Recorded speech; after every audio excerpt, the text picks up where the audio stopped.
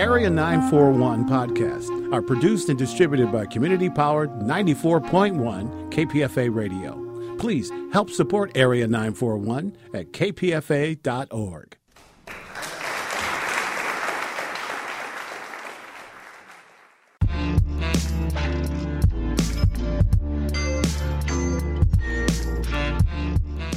You're listening to another episode of Arabiyat with Linda and Soraya. I'm Linda. And I'm Soraya. So we have in studio with us today a really special treat. Faisal Atrash, a Syrian-American filmmaker and activist who happens to be an old college friend of mine from UCLA. Well, since UCLA, he's done some really interesting stuff. Part of that is going to USC, University of Southern California, to get a film degree. And with that degree, he's doing some extraordinary things in the Middle East. Faisal, welcome. Thank you so much for having me. Tell us a little bit about yourself, about your background and the work that you've been doing. So I was born in Syria, but my family moved to the U.S., to the San Francisco Bay Area when I was 3. So I spent, the majority of my life growing up here. And I went to UCLA, the good old days. Mm-hmm. And at some point at UCLA, I kind of decided that, I got into film. And I wanted to do that. So by my senior year, I was, only doing film classes.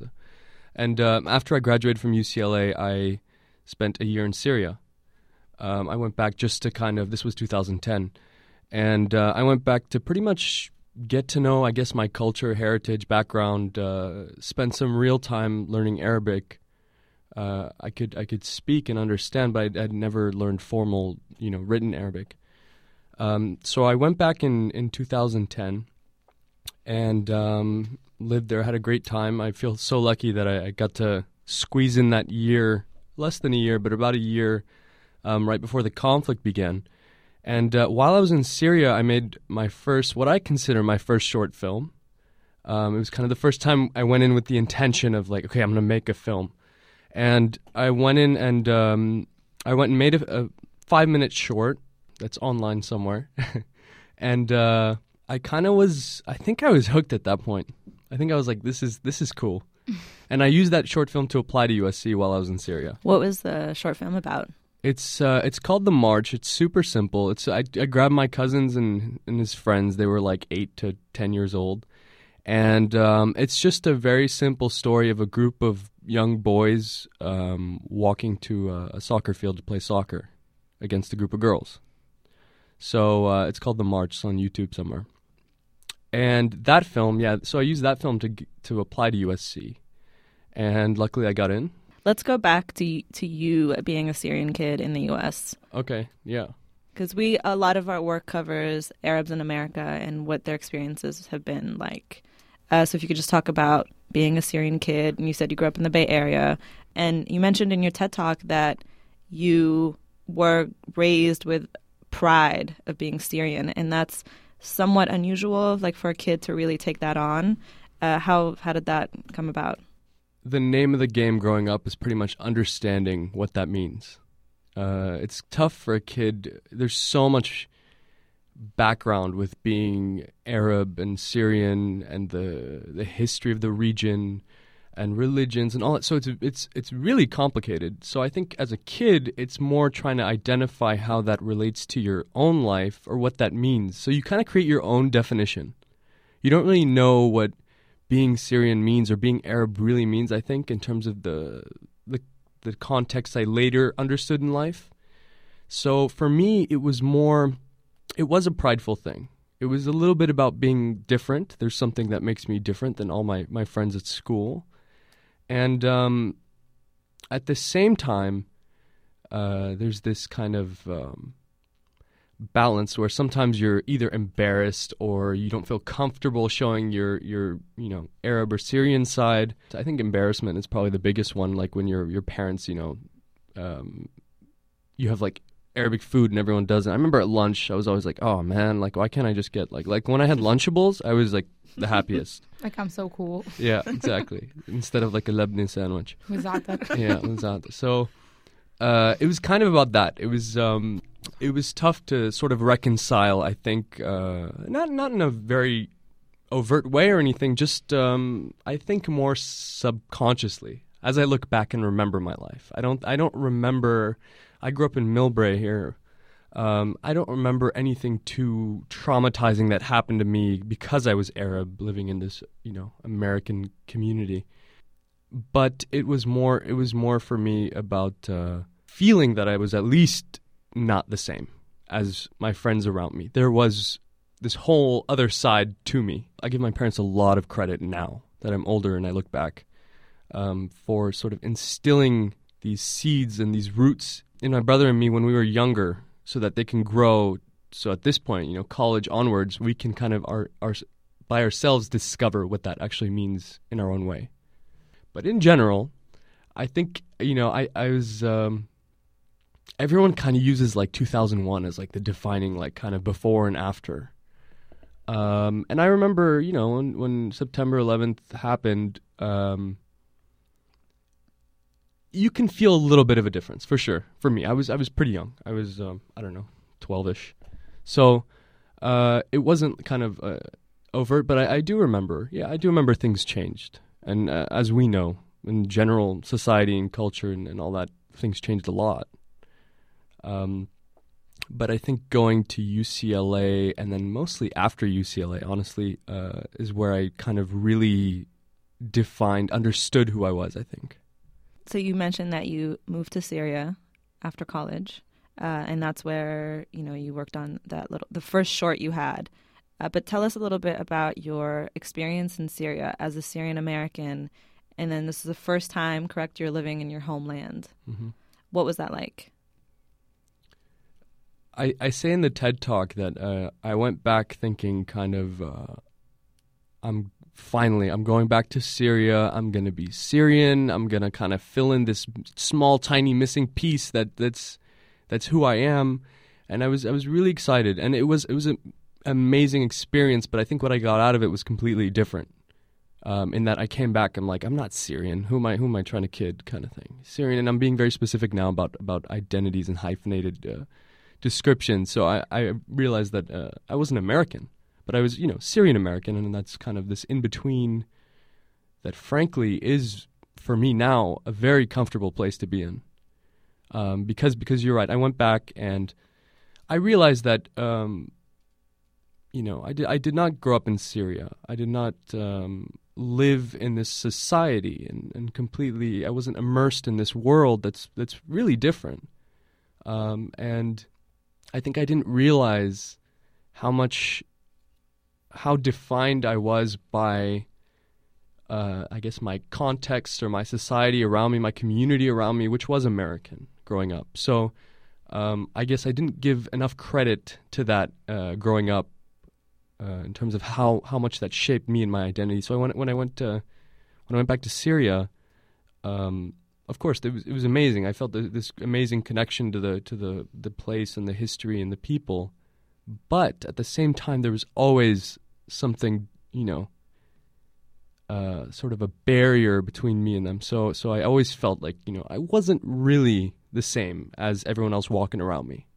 I wasn't like, I felt different there, I guess, in kind of the similar way where in the U.S. it was very subtle, but like, I wasn't different. There is a little more to me, which is the American side. So it just completely reversed. But I'm so grateful for that experience because it did sort of teach me how to define myself, which frankly is the most important thing. It doesn't really matter how anyone, you can say whatever you want in terms of Arab, Syrian, all those details. But for me, I kind of chose this almost definition to myself as a Syrian American. Whereas before, I remember specifically thinking, I'm like, what am I first? Like Arab, Syrian, American. Even like if you bring religion into it, like Druze, like that's even more complicated, like can of worms, like what the heck does that mean? So it was kind of all these terms, and I'm besides human, I think Syrian American would be the next description.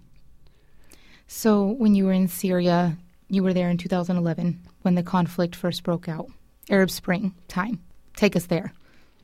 I remember thinking at the time that there's no way this is going to happen in Syria. And I think a lot of people thought that.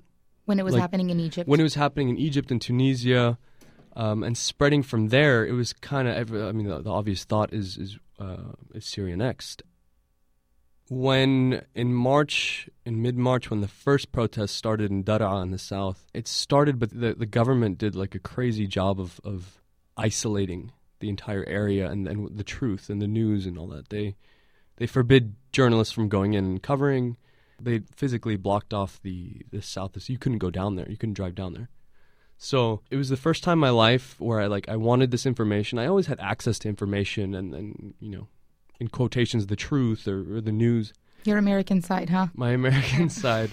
The feeling that you have access to information. Yeah, exactly. It was this kind of privilege, I guess, of growing up, you know, never having censorship or anything like that. So it was very strange that, like, well, you know, I know something's going on and I read it on the internet or whatever, but here I can't get this information. And frankly, you know, it was frustrating. We would sit there watching satellite news day and night, like on Fridays. So back then when it first started, the protests would always happen on Fridays. In Syria specifically, and all over, it was just a gathering point, Friday, mosque, prayer, all that. And in Syria, there was no other legitimate way to gather legally, I think. You need, you know, it's a big deal. So Fridays, Damascus would turn into a ghost town where everyone was afraid to go out. And I remember, I had friends who, by, I don't know, within a month or two, everyone, like Europeans and Americans and foreigners, were being evacuated, or not being evacuated, but being, you know, told to leave. So I had friends leaving all the time, and I remember going to the airport on a Friday and driving through Damascus, and like on every like major plaza or street corner or square or whatever, you would have like government, you know, paramilitary, whatever you want to call them, thugs, chilling on the corners with like batons and their leather jackets, like very, very obvious and put there to intimidate, pretty much. It was scary. I mean, to see them just chilling there on the corners, waiting for people to even try something. I remember that's what it was like around those days, and we would spend all of Friday glued to the TVs, watching everything, Al Jazeera and onwards, to see what was happening. And that's what I mean by frustrating, is that we were watching this international, you know, news channel that everyone on Earth was watching, and we were like, Daraa is about an hour south of Damascus.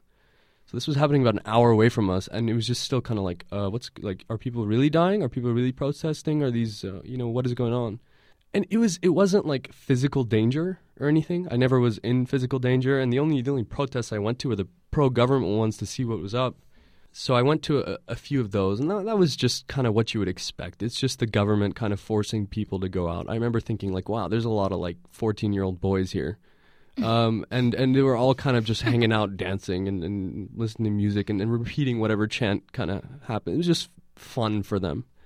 Do you not believe that there were legitimate government supporters at those protests? I think they were. See, it's hard now looking back in like 2020 hindsight, like how many of them are actually government supporters versus this really deep indoctrination with Syrians and their last 40 years of history where they think they're government supporters kind of thing. It's just more of the other side, or any other narrative has been sort of blocked. So I don't doubt that if that wasn't blocked, or if they're exposed to it, or a lot of them when they leave Syria or when they've fled during this conflict and come to Europe or the US, they're like a lot more outspoken against the government. Like, I'm just speaking from personal experience, my family, where we do have, you know, a side of my family that's very anti-government and a side that's more or less pro-government, or was pro-government. I think at this point it's hard to, you know, to say pro-government about anyone. I don't know if anyone actually believes that. But definitely for the longest time in the beginning, even family members were split, and they still are all over Syria. Tell us how you get to the point where you end up in the Zaatari camp in Jordan. That's your next project, correct? So, yeah, I went back to the U.S. to start my master's. That fall, I was going to start at USC. So the conflict, you know, was full underway at that point. This was around beginning of 2013. And I had a good friend of mine who was Palestinian, Jordanian Palestinian, who had gone to the camp a few months before, and he came back telling me he didn't go shoot. He was recording interviews and talking to refugees and stuff, and he was telling me these stories. And for me, hearing this, and he's like, "You have to go see it. You have to, you know, there's all kinds of crazy stories and all that." And I was like, "I do. As a Syrian American, like I have some responsibility to at least go see and hear and tell this story." So sort of as a filmmaker, it was like, you know, what can I do? I want to try to make a film. I want to try to make a film that covers the refugees. And plus, I wasn't going to risk going into Syria or anything. Like, I'm not trying to be like a war reporter or anything. So the refugee situation was the most accessible to me, and frankly, very relevant because, and I as you know, I mean, this was the refugee crisis is going on right now, but I mean, it's always been a crisis. So it's funny that 2 years later, finally they're it's called what it is, I guess. And the Europeans had to start seeing what was going on and dealing with it. So I guess it became the problem, right? Yeah, once it hit their doorsteps. Yep. It Well, was they're still calling them migrants, and people are still arguing about whether they are refugees or migrants. Because we're still saying oh, maybe they're migrants and not refugees, which is ridiculous. Yeah, and a lot of it has to do with making them the other. Which for me, my trip was the opposite of that. Because even for me, I certainly didn't know what a refugee was. I never met a refugee, especially in the sense, besides Palestinian, who would pretty much by now become part of the societies they live in. Sort of, I guess you can't really separate. But an actual refugee fleeing conflict, I had never met, like most people on Earth. So going there, one of the reasons for doing this was to put that human, I know Syrians. I know who these people are. I've seen them. So I know that, hey, wait a second, all of a sudden they have this title of refugee now, and, you think of them differently. When I knew that, I grew up seeing these people around me, and I am part of them. So I saw this image of a barber cutting hair in Turkey in a refugee camp, and it was on dirt floor, and a dresser with a mirror as a sort of makeshift counter. Is this Syrian refugees? It's Syrian refugees, yeah, exactly. Syrian refugees in Turkey. And at that point, it was just kind of wow, I never even thought, how they live their day-to-day lives now that they've become refugees overnight. And what would that be like? So, and I love the idea of a barber, specifically, because it is so day-to-day and fundamental. And I kind of set my sights on that, on focusing on that, because I thought... a barber is that, or cutting your hair is that. It's a fundamental part of being human where no matter who you are, refugee or not, it is something that you've done and you can relate to and you have a lot of experience with throughout your life. So that was one reason. The other reason was a barber. Again, I think in most societies, just by virtue of being a barber, they're very in tune with the community around them and they see a lot of people and all kinds of people and all kinds of layers of society. So the idea would be to talk to them.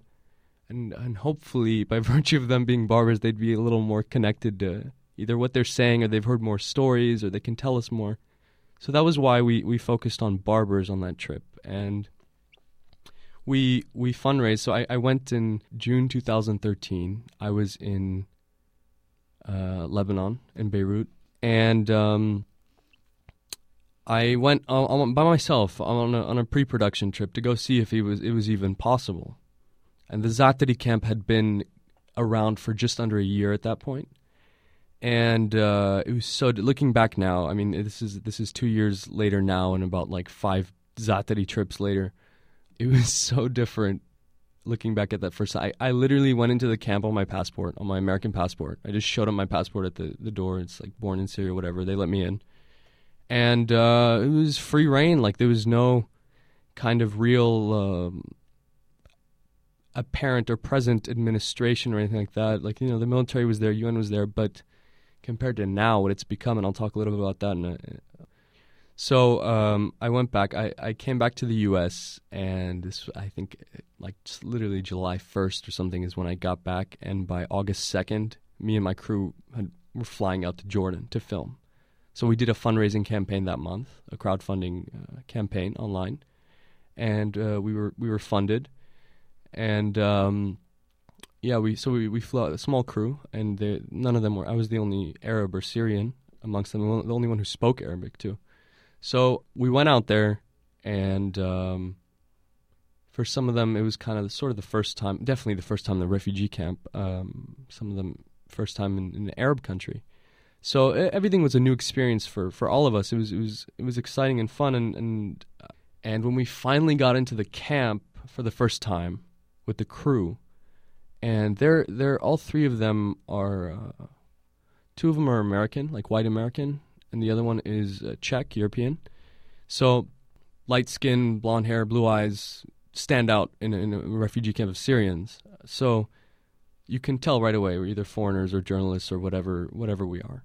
So I remember as soon as we got into the camp, there were these kids nearby, and they just started throwing rocks at us when we first got. We were just walking, all of a sudden, like I feel like something hit my backpack or side or something. What is that?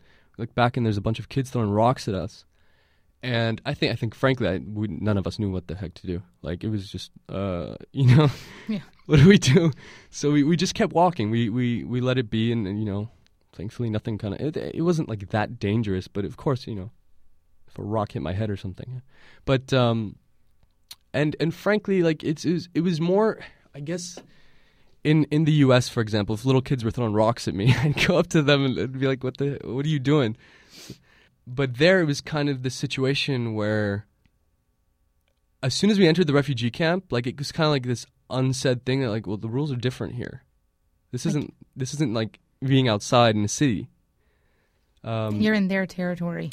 Exactly. You're in their and that's exactly why they were throwing rocks, is because we were foreigners going into their territory. And it was, emotions were high and it's sensitive. And so, and the biggest reason I came to learn was that one of the biggest things is that they felt exploited at that point. It's been a year of a lot of them had been there for months or more, and they see all these foreigners come in all the time, and whether it's the news coming in for sound bites or these images of suffering people leaving and never coming back or doing anything about it. And still, it's just crazy to think that so early on in the conflict, stuff was being promised, and there was hope, like, oh, maybe they might help, or maybe whatever. And looking back now, like 4 years later, like, no one kept any promises really. So back then, yeah, things were a little different. There was this hope.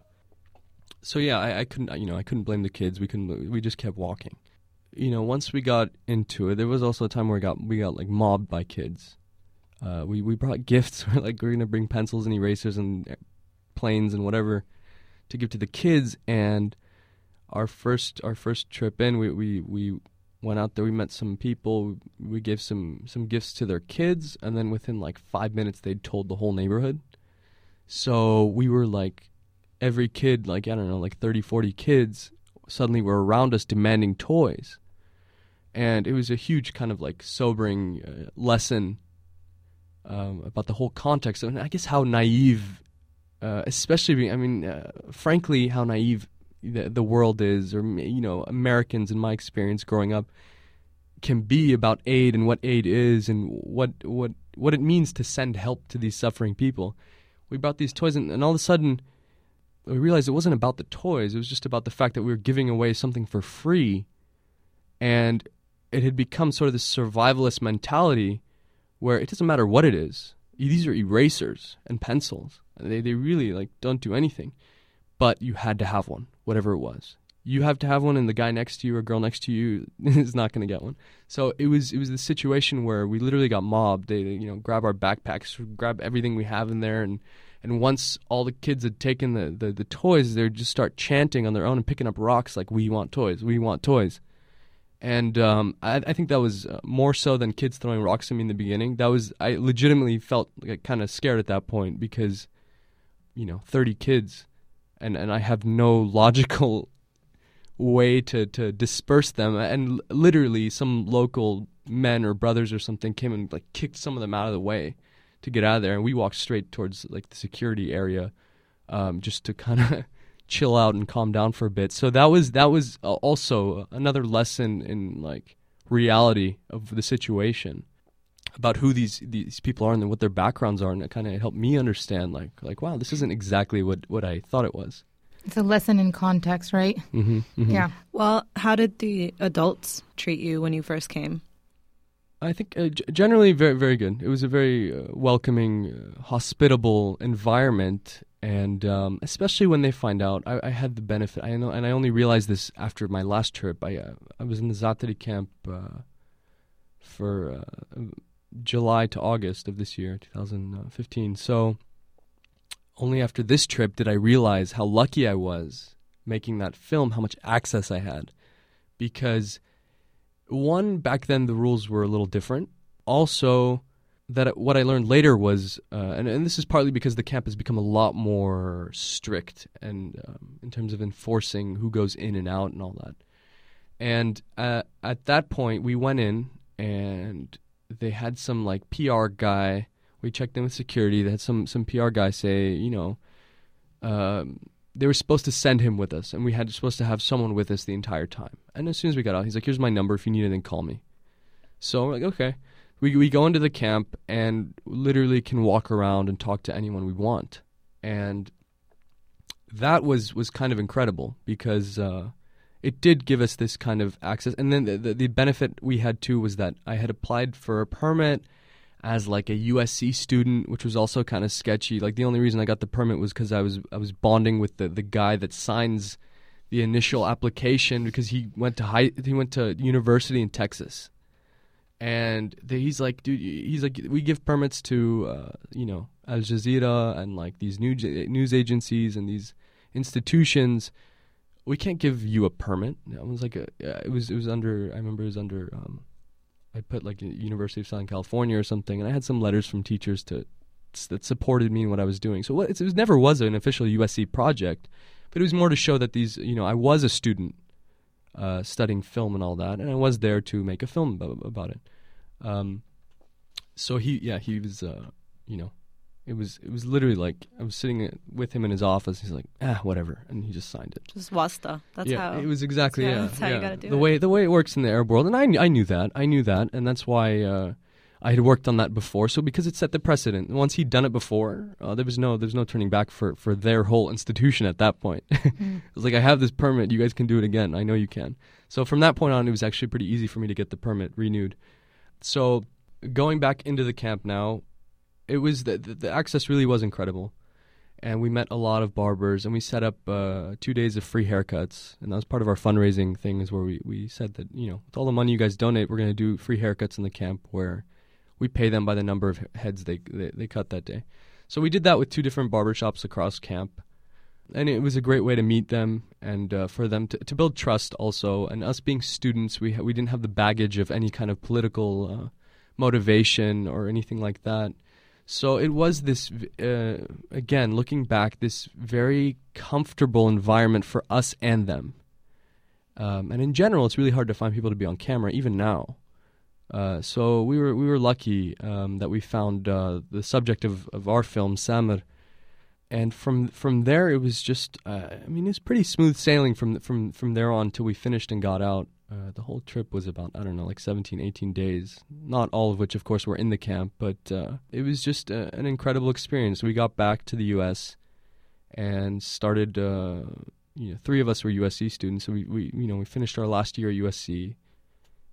I started editing the film, and in March 2014, I got invited to workshop the film in Beirut, in Lebanon, a small Syrian organization. And it was an opportunity that I wasn't expecting, just to go back. I was like, I'm in Beirut, of course I'm going to go back to the camp. So I went by myself. The second trip was just by myself. I brought my camera, a small microphone, and went to Jordan, Amman by myself, back up to the camp. And I didn't have time to get a permit. I started the application, but I didn't actually have a permit. And when I got to and every time the camp is becoming more and more secure and militarized and fortified, and there's like cement walls and barbed wire in places. So it's very you can feel the difference. And at that point, I traveled halfway across the world, and I was like, I'm not leaving till I get in the camp. And again, this is, I guess this wasn't even that long ago, but I'm gonna give the boldness. I'm gonna attribute that to being young. I don't know, but I went into security. They're like, this isn't a permit. Get out of here. Go back to Amman. I was like, okay.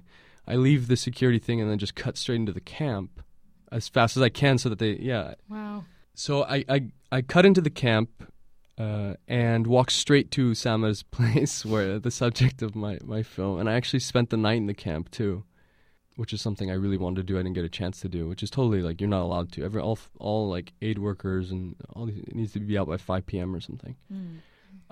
So I just got to spend the night there. I shot. At that point, I had edited a large portion of the film, so I shot kind of these missing pieces. And also what I shot, I think, really came to sort of wrap up the film nicely thematically.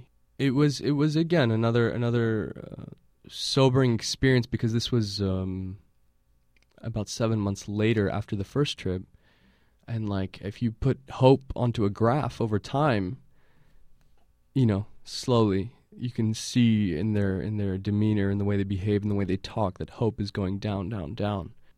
And I think that's why I say that second trip really kind of defined the themes of the film that I made, because having not been there the second time and seeing the difference, it would have just been a lot easier to have this initial image of like, wow, these people are really kind of surviving out here and they're doing a great. It's over time. No matter what, if you're in a refugee camp, it's just you can have all the food and water and shelter that you want. But I call the refugee camp purgatory. Like it's the worst place to waste away time, because you can't leave and there's nothing to do, and that there's you're not getting anything out of it.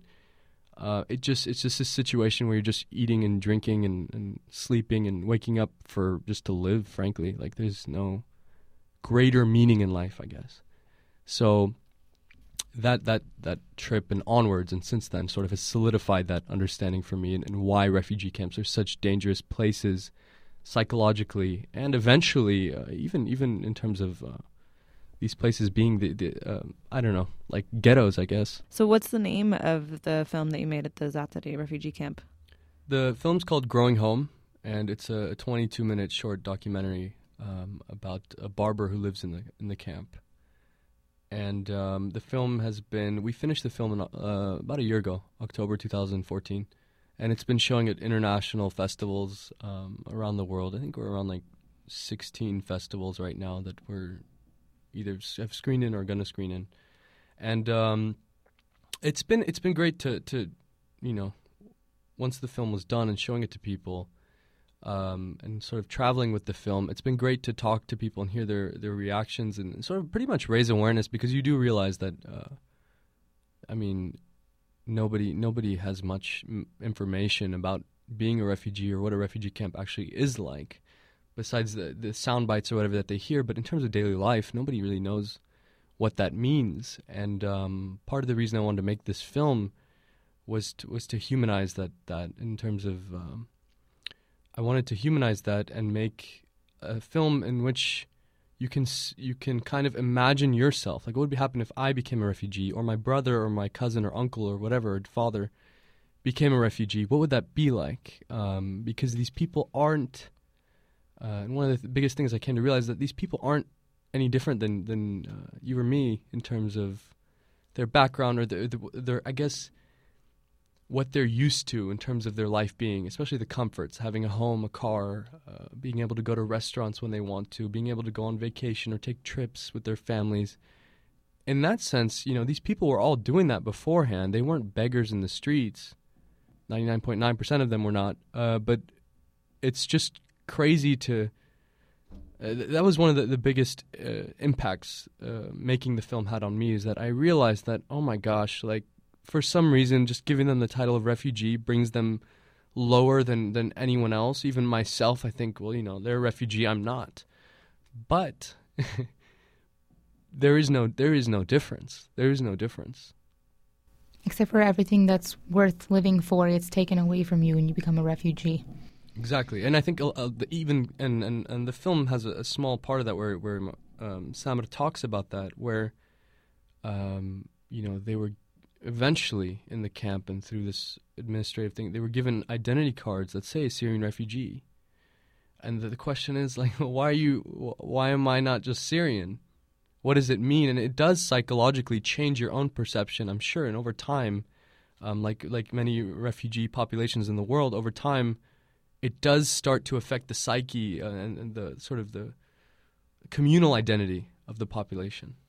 So as someone who's an Arab, who did Arab activism and was around the Palestinian cause your whole life, has your experience with Syrian refugees today changed your view of the Palestinian refugee crisis and just refugees in general? I think it definitely has. It definitely has, in that I understand, especially, having been around Palestinians for a long time, And seeing the effect of it decades and decades and decades later, I still didn't understand what it meant to initially be a refugee. And maybe, honestly, probably a lot of Palestinians don't know what that means to be an actual refugee. It's become part of their identity as a title for so long that it's just sort of accepted. But this has definitely opened up my eyes and to sort of show me what it actually means to be a refugee escaping conflict.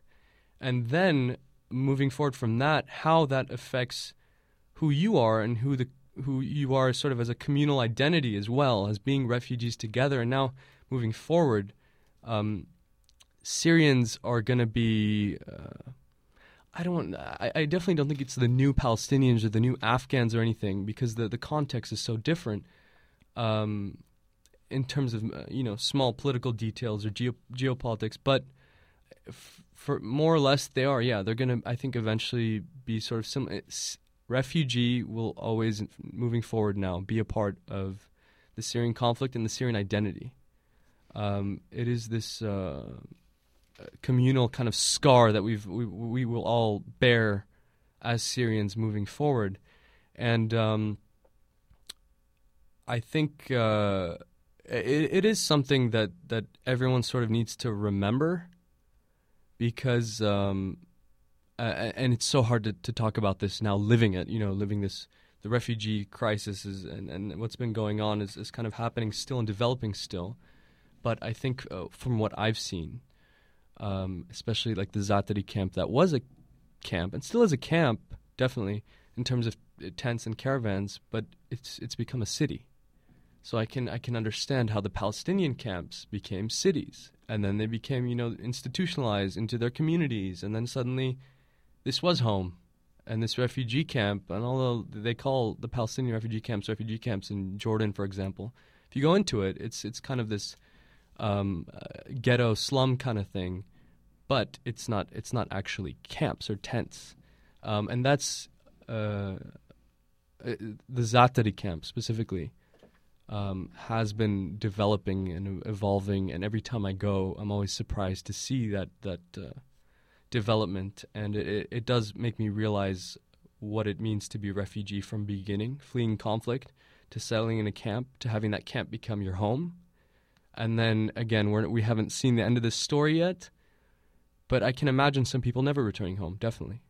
In an ironic way, the one hope I have is that because the Syrians are fleeing, crossing the Mediterranean and entering Europe's borders, as we talked about, it's, in a way, I feel like that gives some hope to a possibility of the conflict ending sooner than with the Palestinians, because Europeans never really had to deal with the crisis the way that they are with the Syrians. And unfortunately, the only time that you see things moving and shaking is when Westerners are being affected by it.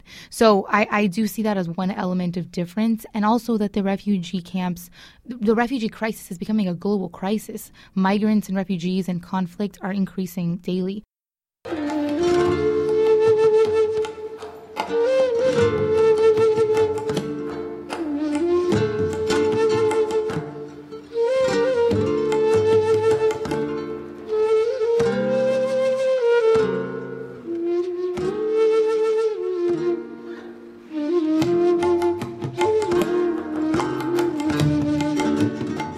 Where can our listeners catch a trailer of your movie and find out about showings? So you can find the trailer on our website, refugeebarbers.com, along with information about the film and the screenings and all that, and to see if there's any upcoming screening near you.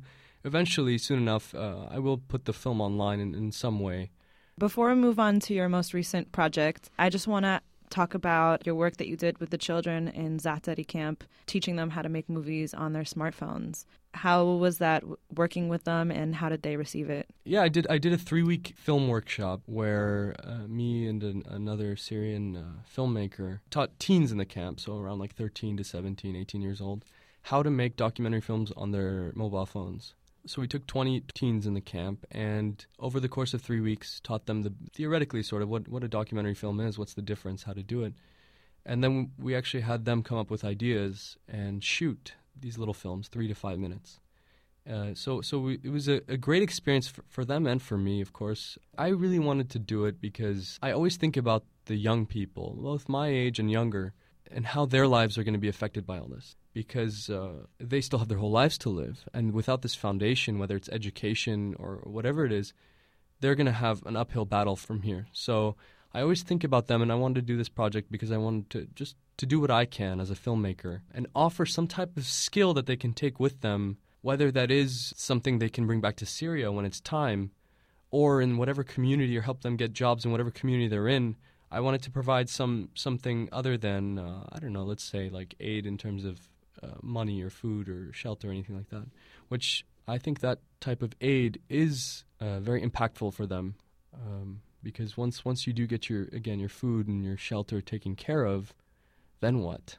One of the coolest things for me was that, my experience in the camp before was to make this film. And in this situation, I didn't have a film to make. I was teaching these kids for them to make films, and it really was an opportunity for me to get to know them and really understand and put myself in their shoes. Well, what is it really like to live here? And I think over the course of the 3 weeks, especially because they would all go shoot footage at home, or they would all go shoot footage at home and in the community around them. So every day we'd come back and start class with all this new footage, and I would get to see these sides of the refugees and their lives that I really wouldn't see in any other way. So it was this amazing opportunity for me to go behind the scenes of their lives.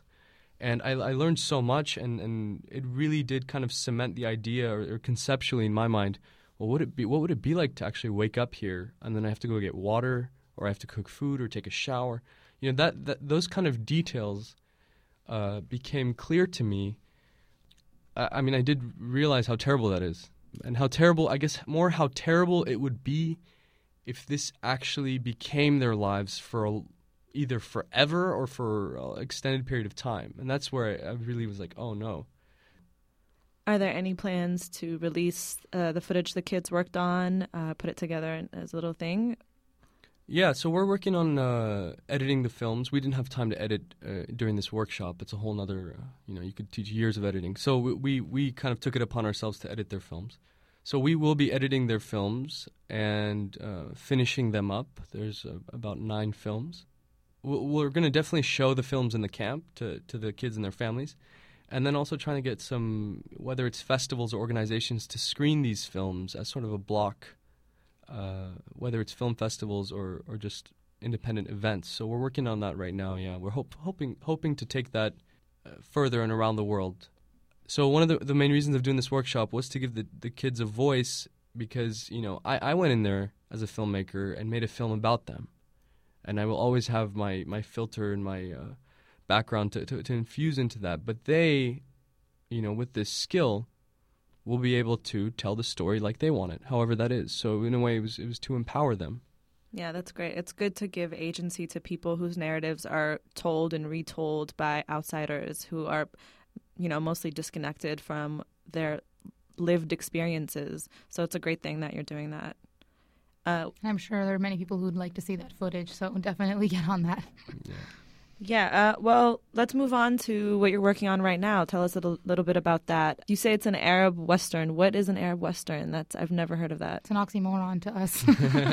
Exactly. Eastern Western? Yeah, no, it's starting to mix different terminologies.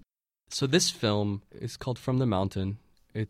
What I'm working on now is a short that I want to eventually make into a feature about my great-grandfather, Sultan Bashar al-Atrash, who was the leader of the Great Syrian Revolt in 1925 against the French colonialists. He's a big figure historically for Syrians and Arabs alike, and it was this time when Arab nationalism was kind of just starting and growing, and it did sort of set the stage between the Great Syrian Revolt and the Arab Revolt with Lawrence of Arabia and all that.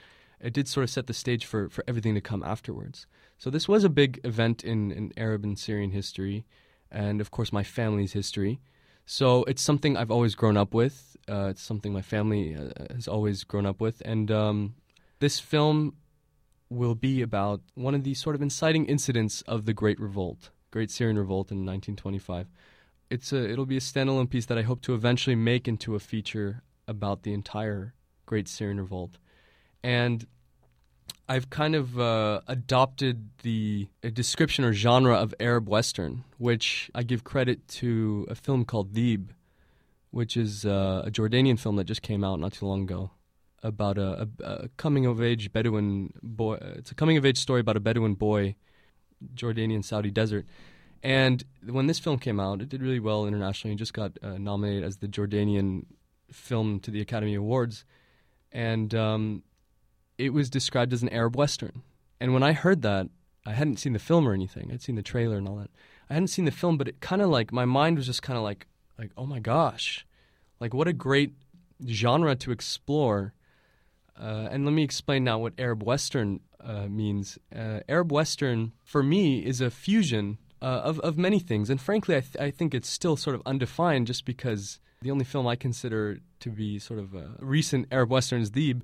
But I think it's still being defined, and what I define it as is that there are so many similarities. Now I'm talking cinematically, and if you take away the politics, that's why Western might confuse things. But Western in the sense of a classical Western film. Think of like the cowboy films or Clint Eastwood or something.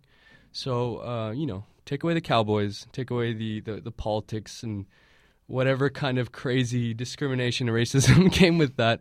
I'm saying more cinematically. And thematically, there's a lot of similarities between these stories and what this story is. So in terms of the visual style of the film, the open plains, the role of land and geography in the film as a character, the themes of good versus evil. So all these kind of greater, themes and symbols and the idea of a Western, I think, can be applied to sort of understand or cinematically tell the story of different events of Arab history. So it's kind of in the end, this is something that is not going to affect, I guess, the film entirely. Like, I'm going to make a film regardless, and when that film is made, it can be analyzed however people want to analyze it. But I think it would be very cool to have it sort of analyzed in that lens or filter of an Arab Western. You will be able to compare and write a paper about it if you want to. But again, I'm going to make the film with that in mind, and I'm curious to see where that leads, because again, this is Arab Western is not an established genre or anything, but it would be cool to see where that goes, and I'm excited about doing that, and that's why I wanted this film to sort of help open the door for that, both for myself and for Arab cinema in general. I mean, it would be so cool to have this film made and where I was inspired by Deeb, and then other people are inspired by me. And again, this is just a tiny part of Arab cinema, but it would be so cool to expand and explore that. We're also very excited to see what work you come up with in your next project. So we've been speaking to Syrian-American filmmaker Faisal Atrash. He was born in Syria, raised in the San Francisco Bay Area. He talked about his short documentary, Growing Home. Where can people catch you and your work if they're interested? Yeah, if you're interested in following what I'm up to, you can go to my website, faisalatrache.com, FAISALATTRACHE.com. Okay, we'll link to that as well. And you could find out just news about what I'm up to, and then you can also get a link to another short film of mine about Syrian civilian journalists called Documenters up on my website. Thank you so much for joining us. Thank you for having me. It's been a pleasure.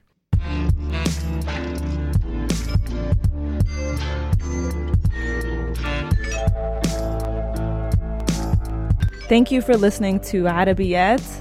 Our theme song is by Muqata'a. The track is called Ahya. You can catch them on SoundCloud at soundcloud.com/BOIKUTT. And if you have any questions or concerns, or you'd like to pitch a show to us, please email us at arabiyat.podcast@gmail.com. That's ARABIYAAT.podcast@gmail.com.